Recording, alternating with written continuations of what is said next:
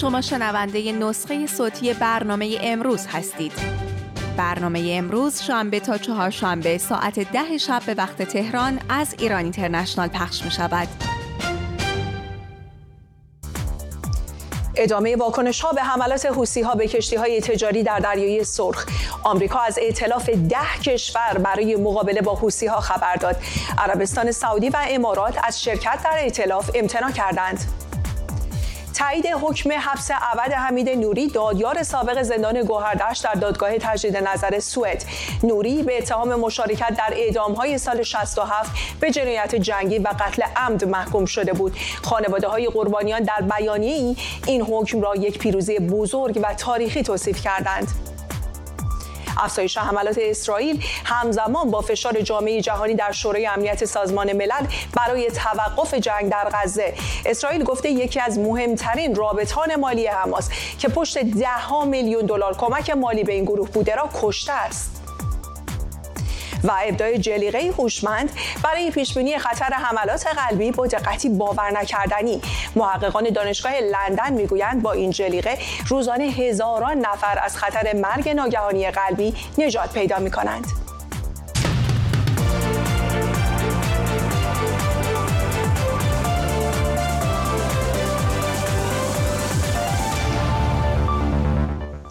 بینندگان ایران اینترنشنال سلام، وقتتون بخیر. من گلاران هستم. به امروز خوش آمدید.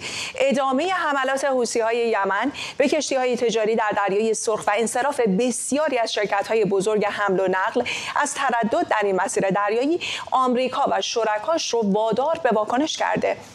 لوید آستین وزیر دفاع آمریکا با حضور در منامه پایتخت بحرین از ائتلاف نظامی 10 کشور برای مقابله با حملات حوثی‌های تحت حمایت جمهوری اسلامی خبر داده. ائتلافی که در قالب یک نیروی دریایی چند ملیتی برای تضمین آزادی دریانوردی آغاز به کار می‌کند. در مقابل محمد عبدالسلام مذاکره کننده ارشد حوثی‌ها ضمن غیر ضروری خواندن تشکیل این ائتلاف به خبرگزاری رویترز گفته که موضع این گروه در خصوص ادامه حملاتش در دریای سرخ تغییر نمی‌کند. محسن ایزدی و جزئیات بیشتر. تنگه باب المندب، دریای سرخ و کانال سوئد، سه عنصر اصلی تشکیل دهنده یک مسیر دریایی که در گذشته نه چندان دور 12% تجارت جهانی از طریق آن انجام می‌شد. اما با ادامه حملات موشکی، پهپادی و ربایش کشتی‌های تجاری توسط حوثی‌های یمن در واکنش به جنگ جاری میان اسرائیل و حماس، این مسیر تاریخی دیگر امن محسوب نمی‌شود. لوید آستین وزیر دفاع آمریکا در جریان سفر خود به منامه پایتخت بحرین حملات حوثی‌های یمن را در دریای سرخ یک مشکل جدی بین‌المللی خواند و تأکید کرد که باید به این حملات پاسخی محکم داده شود. همه کشورها حق تردد آزادانه و قانونی در آب‌های بین‌المللی را دارند.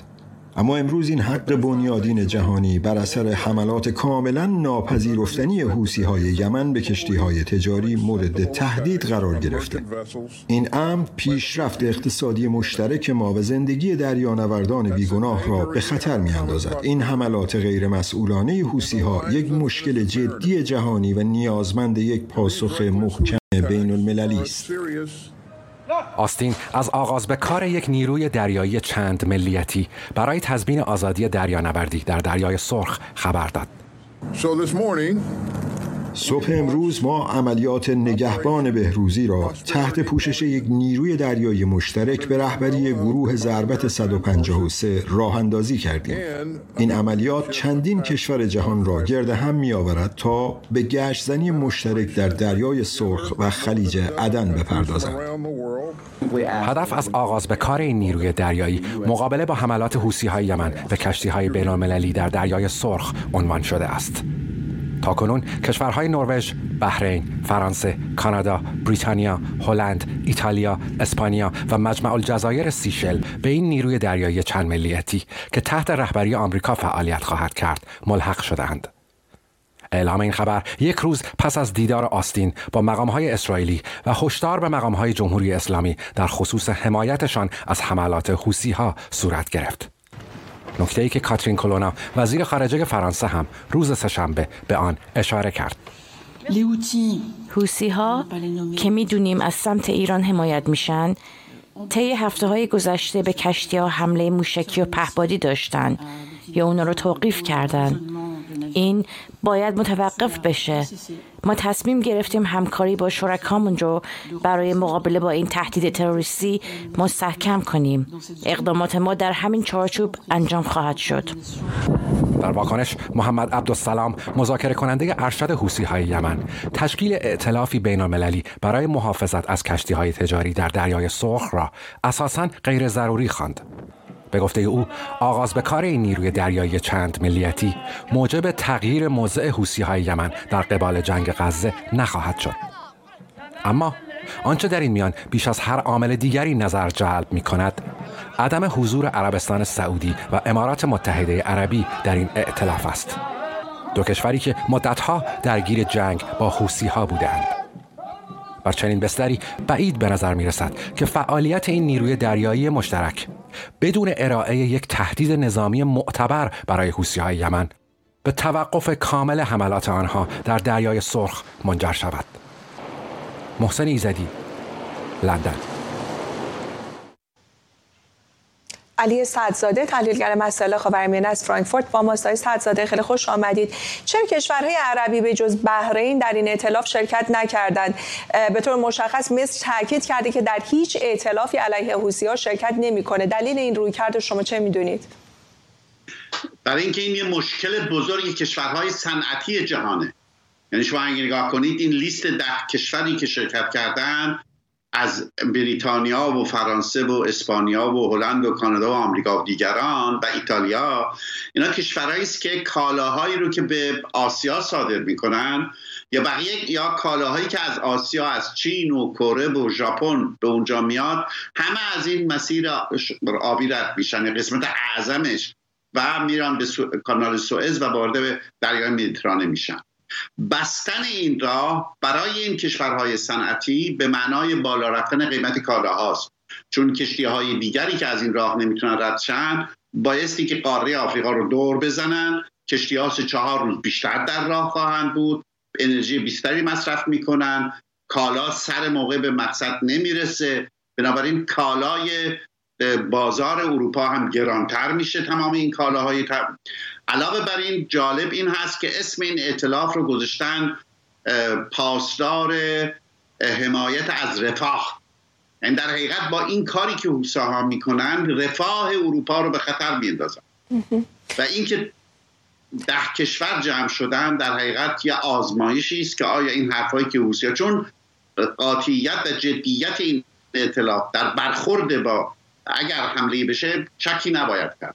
این است که آزمایشی است برای اینکه حوثی‌ها این حرفایی که میزنن از امروز به بعد فقط تبلیغاته یا واقعا میخوان ادامه بدن. اگر ادامه بدن ما در یک بحران جهانی بسیار بزرگی قرار خواهیم. خب آقای سعدزاده، چقدر فکر میکنین اساسا این ائتلاف بتونه حملات حوثی‌ها رو که مجهز هستن به موشک‌های بالستیک و کروز و پهپادها محدود بکنه و اونها رو به عقب برونه به طور جدی؟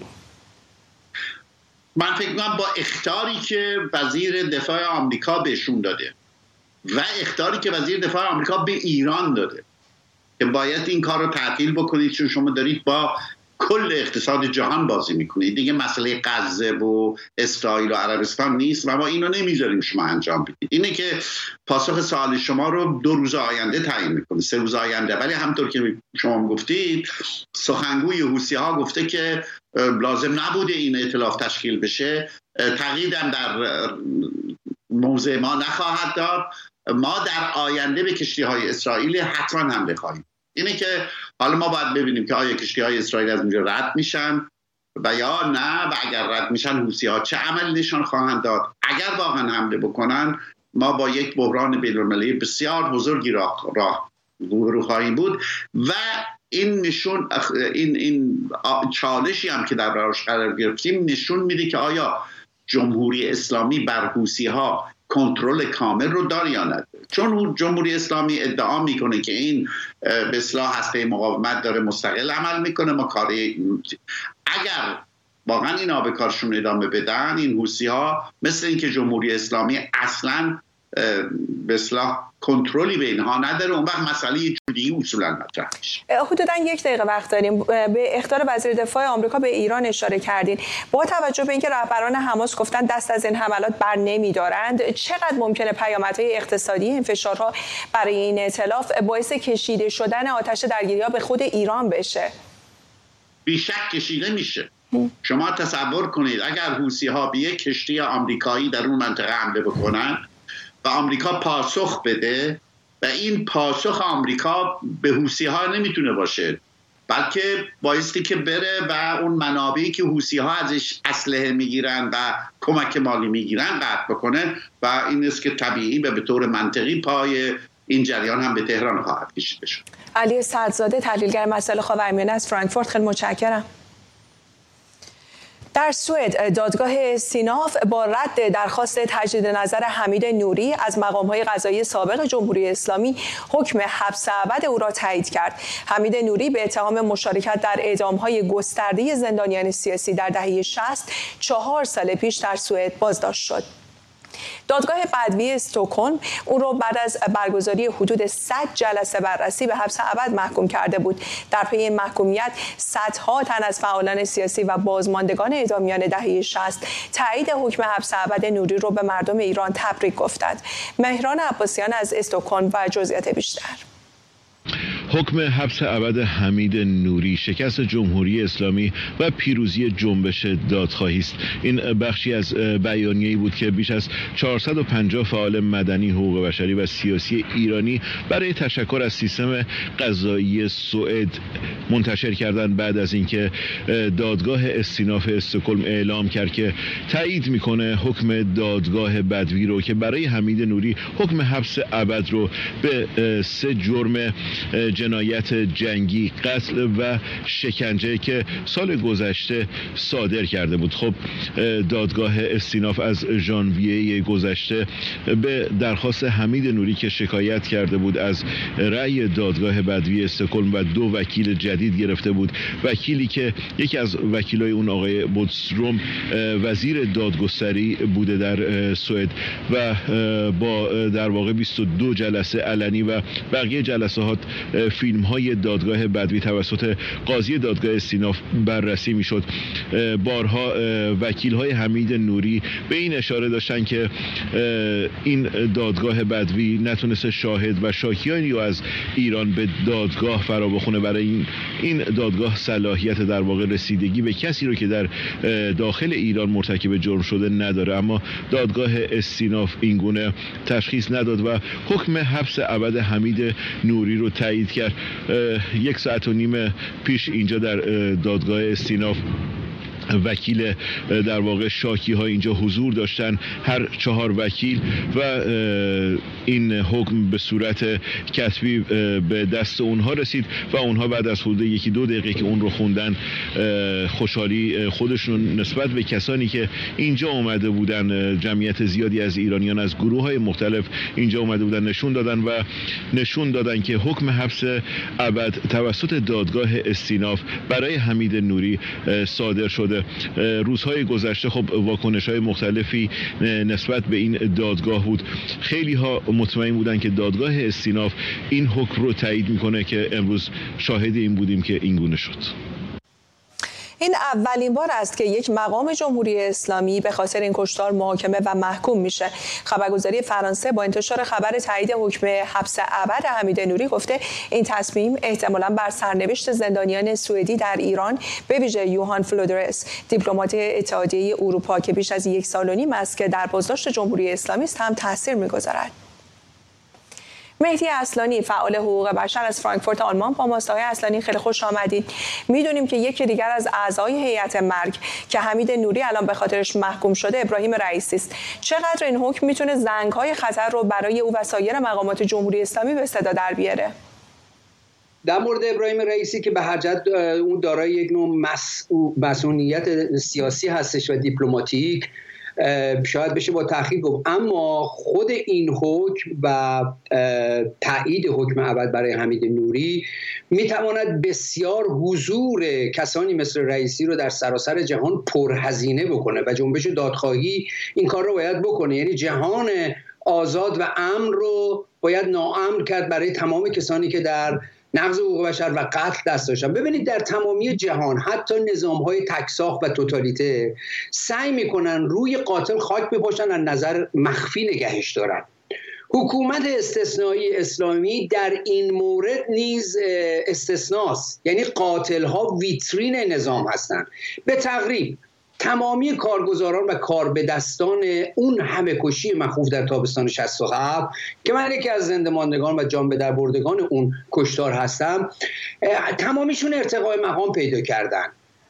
شیخ محمد مقایسه یا ناصریان که دادیار زندان گوهردشت بود و همین رئیس حمید نوری بود، بعدتر قاضی شعبه 28 و دادرس دیوان عالی کشور شد. حسین علی نیری قاضی مرگ و ریاست هیئت مرگ که خمینی حکم رو مشخصا به ایشون صادر کرده، ایشون رئیس و قائم مقام دیوان عالی کشور شد و همینطور ابراهیم رئیسی. خب برای یه ملتی که شایستگی نام ملت رو داره واقعا این یک شرم عمومیه که حاصل شده که رئیسی، من خودم در زندان گوهردشت با ایشون مواجهه شدم، یعنی من و بیشمار جان به در بردگان و زنده‌ماندگان اون کشتار مخوف در هر دادگاه آزاد جهانی میتوانیم شهادت بدهیم بر حضور چنین افرادی. لذا محاکمه حمید نوری و این تایید حکم ابد در دادگاه استیناف زنگ خطر رو به صدا در میاره و جهان امن رو به غایت برای کسانی که دست در قتل و شکنجه و کشتار داشتن ناامن خواهد کرد. آقای اصلانی، بسیاری معتقد هستند که جمهوری اسلامی قصد داره پرونده حمید نوری رو به فلودرس گره بزنه. چقدر امکان داره توافقی برای تبادل این دو صورت بگیره و در این صورت چه تبعات این اقدام میتونه به همراه داشته باشه؟ ببینید، این دادگاهی که برگزار شد ظرف 4 سال با هزینه گزاف به یک نوعی اعتبار نظام قضایی سوئد و این کشور رو هم در بر داشت.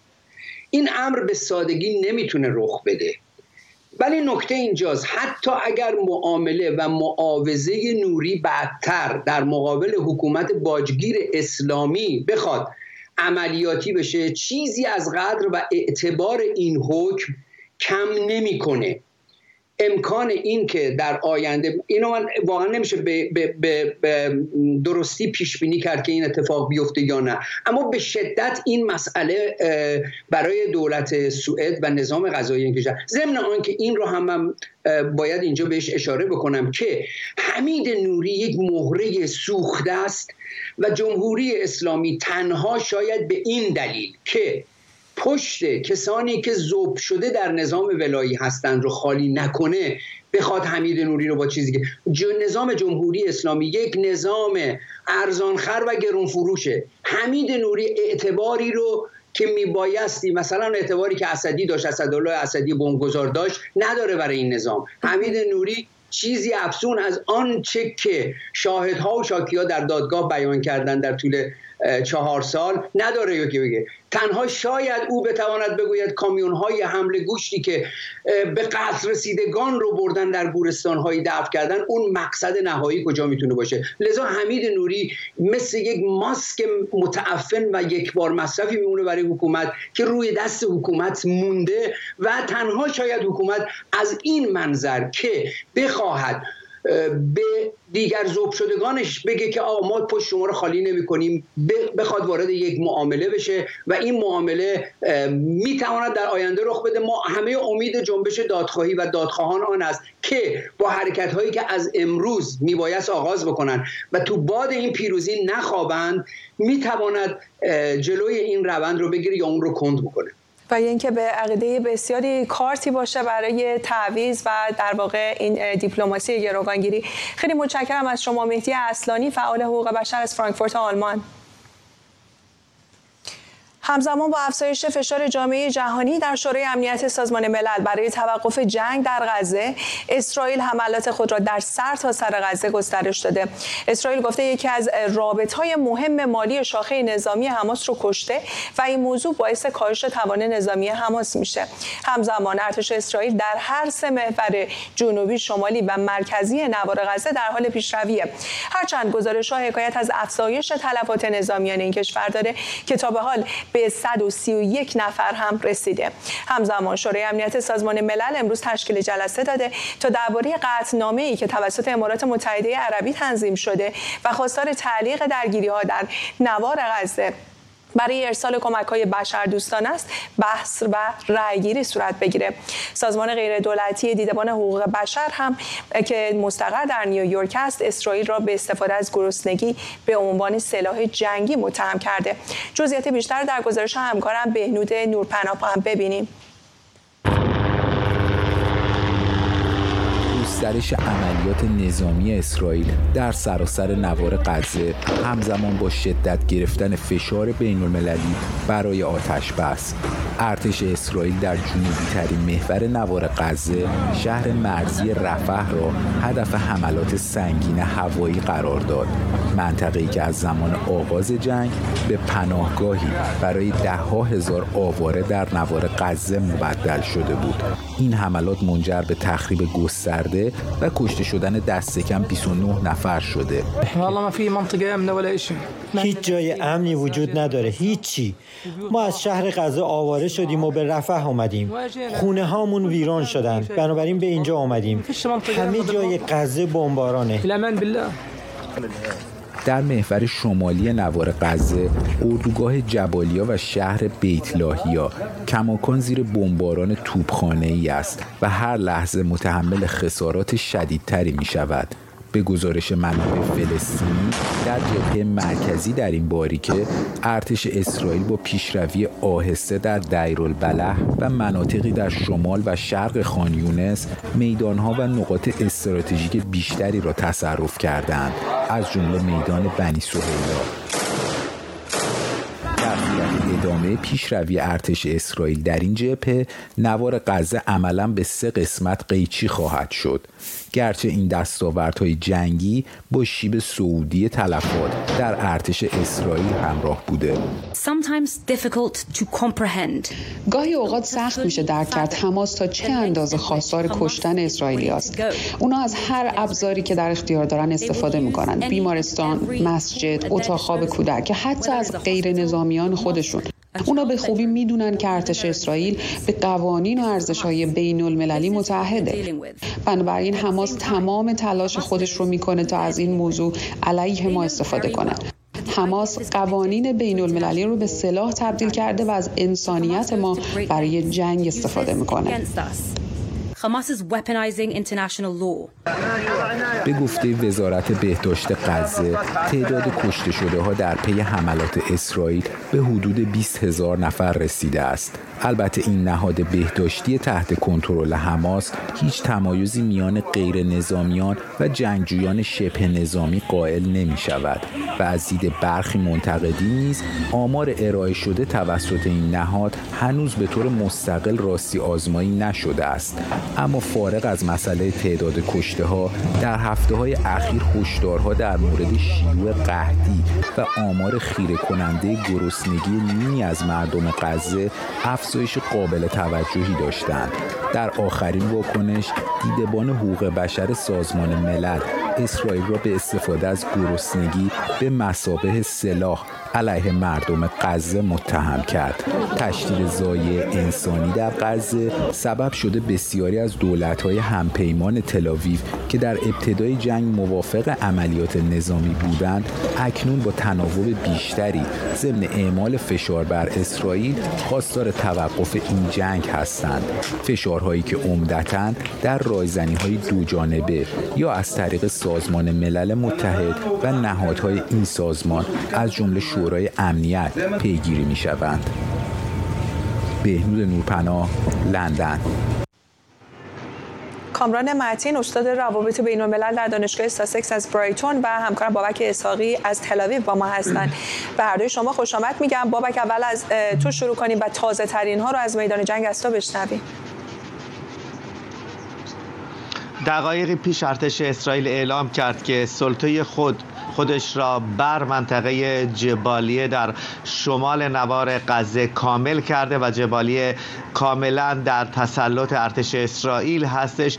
این به اون معنا نیست که در حال حاضر هیچ خطری ارتش اسرائیل و سربازان اسرائیل در اون منطقه تهدید نمی‌کنه، با آنکه اسرائیل تمامی اون منطقه را به گفته خودش تحت تسلط خودش درآورده، اما هنوز امکان اینکه افرادی از حماس از خانه‌های مختلف، حتی از 1500 تونلی که در شمال نوار غزه تا کنون کشف شده بیرون بیا و به سوی ارتش اسرائیل آتش بگشایند هنوز وجود داره. در رابطه با جنوب نوار غزه هم سخنگوی ارتش گفت که در حال تعمیق تسلطمون بر خان یونس هستیم. او خان یونس را پایتخت ترور حماس دونست. همچنین یوآف گالانت وزیر دفاع اسرائیل اعلام کرد که یکی از اهداف اصلی در حال حاضر پس از تسلط بر شمال نوار غزه کشتن و یا دستگیری یحیی سنوار و محمد دف هستش. امروز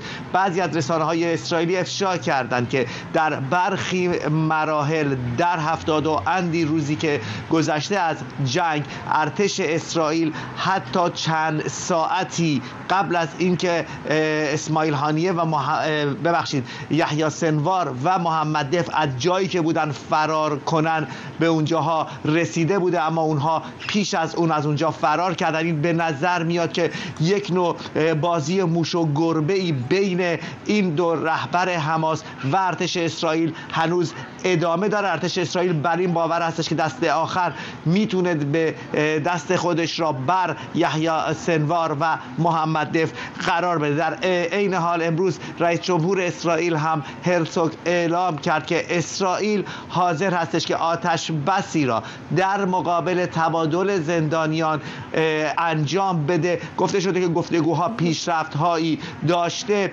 رئیس موساد با گزارش‌هایی از دیدار خودش با نخست وزیر قطر و اسرائیل بازگشت و او را بنیامین نتانیاهو گفت. ممنونم. آقای متین، امروز مذاکرات فشرده‌ای هم در جلسه شورای امنیت سازمان ملل برای توقف درگیری‌ها در جریان هست. خبرنگار مریم رحمتی در سازمان ملل گفته رأی‌گیری حدوداً 1 ساعت دیگه شروع میشه و سفیر امارات متحده عربی هم گفته پیش‌نویس قطعنامه طوری تنظیم شده که آمریکا حتما به اون رأی مثبت بده. چقدر این رأی مثبت محتمله و این رأی‌گیری چقدر میتونه تعیین کننده باشه در سرنوشت این جنگ؟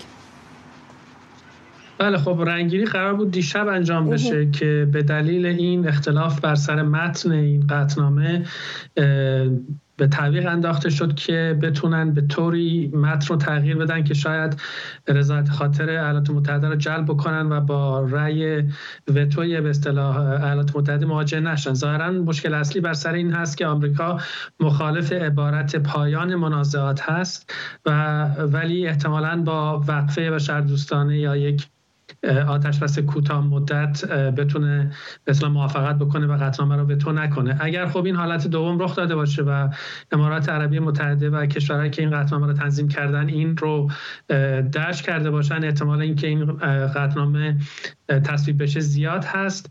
ولی در این حال خب این باعث میشه که به نوعی دست اسرائیل باز بمونه در ادامه عملیات نظامی در غزه تا نابودی حماس اونطوری که برای خودش رو تعریف کردن هدف این عملیات رو. خب میدونیم که اسرائیل هم از داخل و هم از جانب خانواده گروگان‌ها و هم از خارج از کشور تحت فشار هست برای پایان دادن به این جنگ.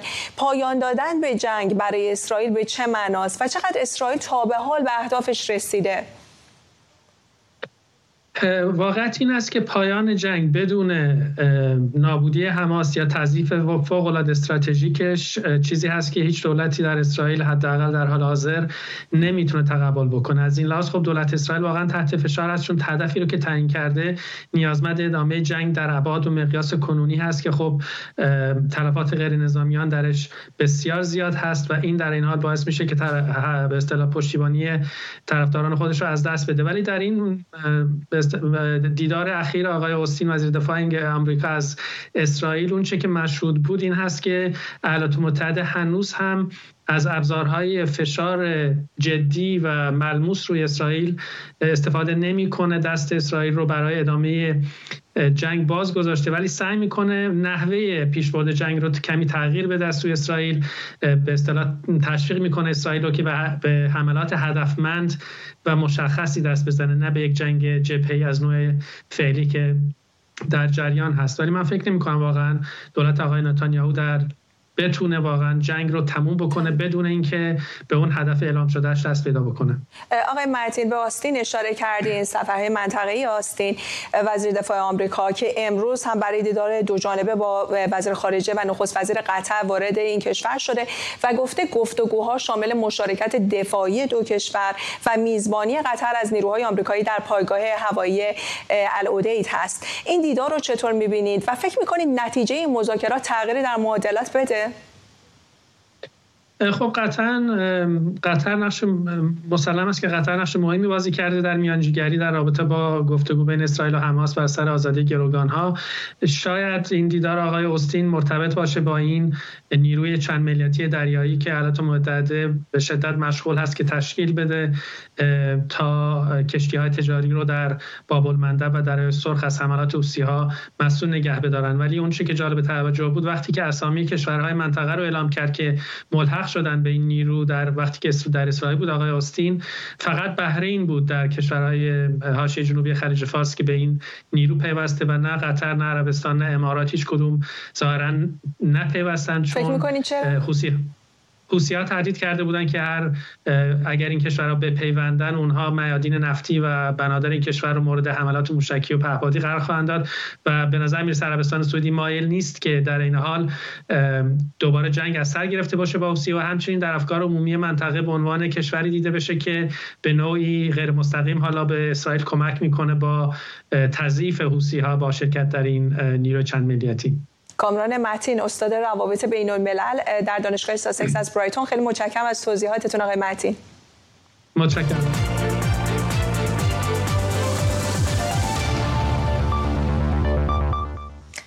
قلب، موتوری که بدن ما رو به حرکت وامی داره، موتوری که خودش در معرض آسیب‌های بسیاری است. هر سال هزاران نفر از حملات قلبی رنج میبرند و بسیاری از اونها حتی نمیدونن که در معرض خطر ناگهانی سکته قلبی هستند. اما اگر راهی برای پیشبینی خطر حمله قلبی قبل از وقوع اون وجود داشته باشه چی؟ آیا میشه از فناوری هوش مصنوعی برای پیشبینی خطر سکته قلبی و جلوگیری از اون استفاده کرد؟ این دقیقاً همون کاریه که تیمی از محققان دانشگاه لندن در بریتانیا با ابداع جلیقه‌ای مجهز به هوش مصنوعی انجام دادن. این جلیقه میتونه خطر حمله قلبی رو با دقتی باور نکردنی پیش بینی کنه و روش تشخیص و درمان بیماری‌های قلبی رو برای همیشه تغییر بده. جزئیات بیشتر در گزارش همکارم نریمان فروغی. دانشمندان دانشگاه لندن به تازگی جلیقه‌ای ابداع کردند که با کمک هوش مصنوعی می‌تواند خطر حمله قلبی را با دقتی باور نکردنی پیش بینی کند و روش درمان بیماری‌های قلبی را برای همیشه متحول سازد. این جلیقه که در واقع یک تصویربردار الکتروکاردیوگرافی مجهز به هوش مصنوعی است، با موفقیت روی بیش از 800 نفر آزمایش شده. یافته‌های دانشکده قلب و عروق دانشگاه UCL لندن نشان می‌دهد که روند تشخیص بیماری و خطر حمله قلبی با این جلیقه پیشرفت چشمگیری داشته. تنها چند دقیقه پس از پوشیدن جلیقه و اتصال آن به کامپیوتر، هوش مصنوعی دست به کار می‌شود و فعالیت الکتریکی قلب را با دقت بالا و جزئیات ارائه می‌کند. دکتر گابی کپتور از مؤسسه علوم قلبی عروقی دانشگاه UCL و بیمارستان سلطنتی بریتانیا دلیل اهمیت این پیشرفت علمی را این گونه توضیح می‌دهد. میدونیم کسایی که از بیماری‌های قلبی رنج میبرن و در معرض خطر قلبی هستند معمولاً به تجهیزات پیشرفته تصویربرداری از قلب دسترسی دارند که هر آنچه که ما باید در مورد ساختار و عملکرد مایچه قلب بدونیم بهمون میگن، ولی تا به حال هیچ راه آسونی برای اسکن و ردیابی شبکه جریان الکتریکی قلب وجود نداشته. افزودن اطلاعات به دست اومده از شبکه سیستم الکتریکی قلب توسط این دستگاه به نتایج تصویربرداری مغناطیسی یا همون MRI نتایج شگفت‌انگیزی رو جلوی چشممون میذاره. اگر نقشه یک کشور را به عنوان اطلاعات به دست آمده از یک اسکن MRI در نظر بگیریم، حال نقشه همون کشور با تمام جاده‌ها و شبکه‌های ریلی می‌تواند اطلاعاتی باشد که با کمک این جلیقه هوشمند به دست می‌آید. این نوع نقشه برداری یا تصویر برداری از فعالیت الکتریکی قلب پیشتر از طریق نوعی آنژیوگرافی انجام می‌شد که برای پزشکان وقتگیر و پرهزینه بود. در حالی که راز کم هزینه بودن جلیقه هوشمند دانشگاه لندن قابلیت استفاده مجدد آن است. پس از دریافت نتایج به دست آمده از طریق این جلیقه و هوش مصنوعی، بیمار تحت تصویربرداری پرتوی مغناطیسی یا همان MRI قرار می‌گیرد. و این نمونه ای از تصویر سه‌بعدی دقیق از قلب انسان است که جلیقه مجهز به هوش مصنوعی همراه با تصویربردار MRI به ما ارائه می‌دهد. پالس های قرمز فعالیت الکتریکی قلب را نشان می‌دهند. سیگنال های الکتریکی باعث انقباض قلب می‌شود و ضربان قلب را تنظیم می‌کند. پزشکان میگویند مشکلات در این سیگنال ها منجر به اختلالات ضربان قلب می شود که تنها در بریتانیا می تواند باعث مرگ ناگهانی بیش از 2 میلیون نفر باشد. به گفته محققان، طبقه بندی بهتر خطر حمله قلبی ناگهانی در بیماران به پزشکان کمک می کند تا افرادی را که نیاز به دیفیبریلاتور کاشتنی قلب دارند شناسایی کنند. دستگاهی که ضربان قلب را کنترل می کند و در صورت نیاز به قلب شوک می دهد تا به ریتم طبیعی بازگردد.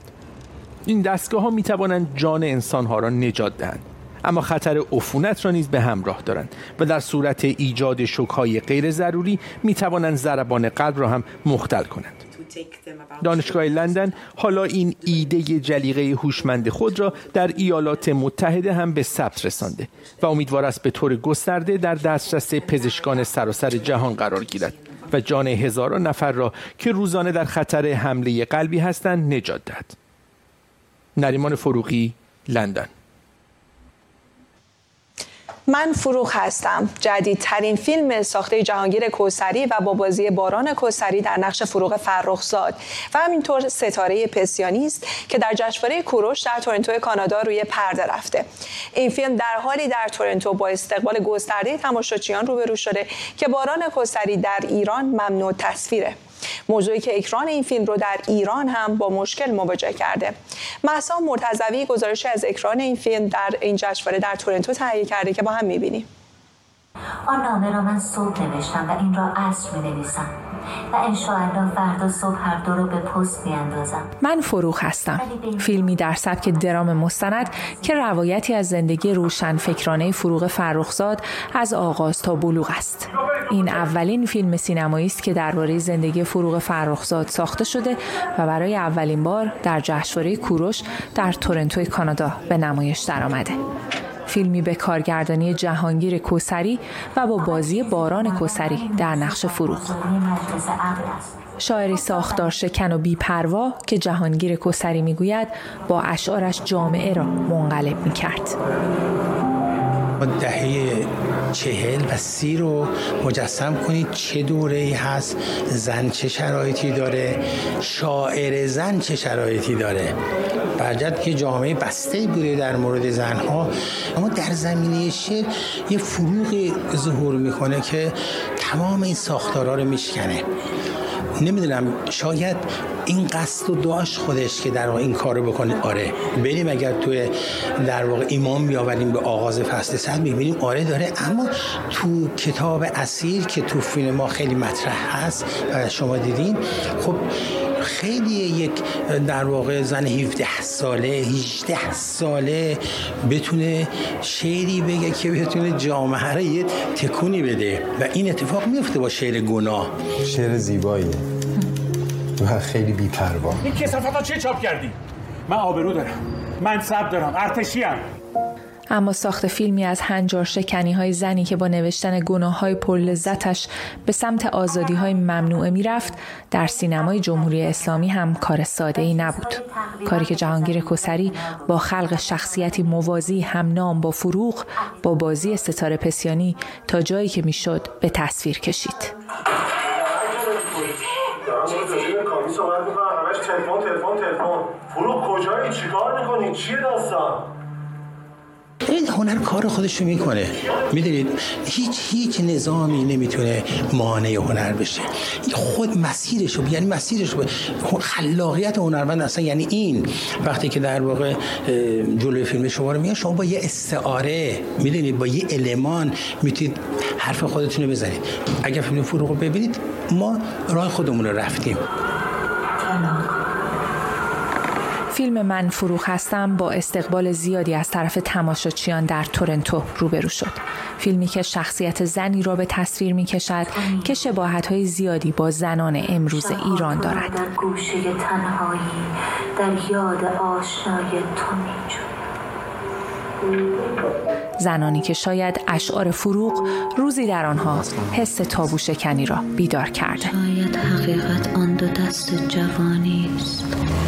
مهسا مرتضوی، تورنتو. برف مدفون شده است. با این خبر هنری و این شعر از فروغ فرخزاد به پایان این بخش از برنامه امروز رسیدیم. برنامه رو مثل همیشه با تصاویر روز به پایان میبریم. قرار ما فردا ساعت 10 شب به وقت تهران. شب و روزتون خوش، با ما بمونید.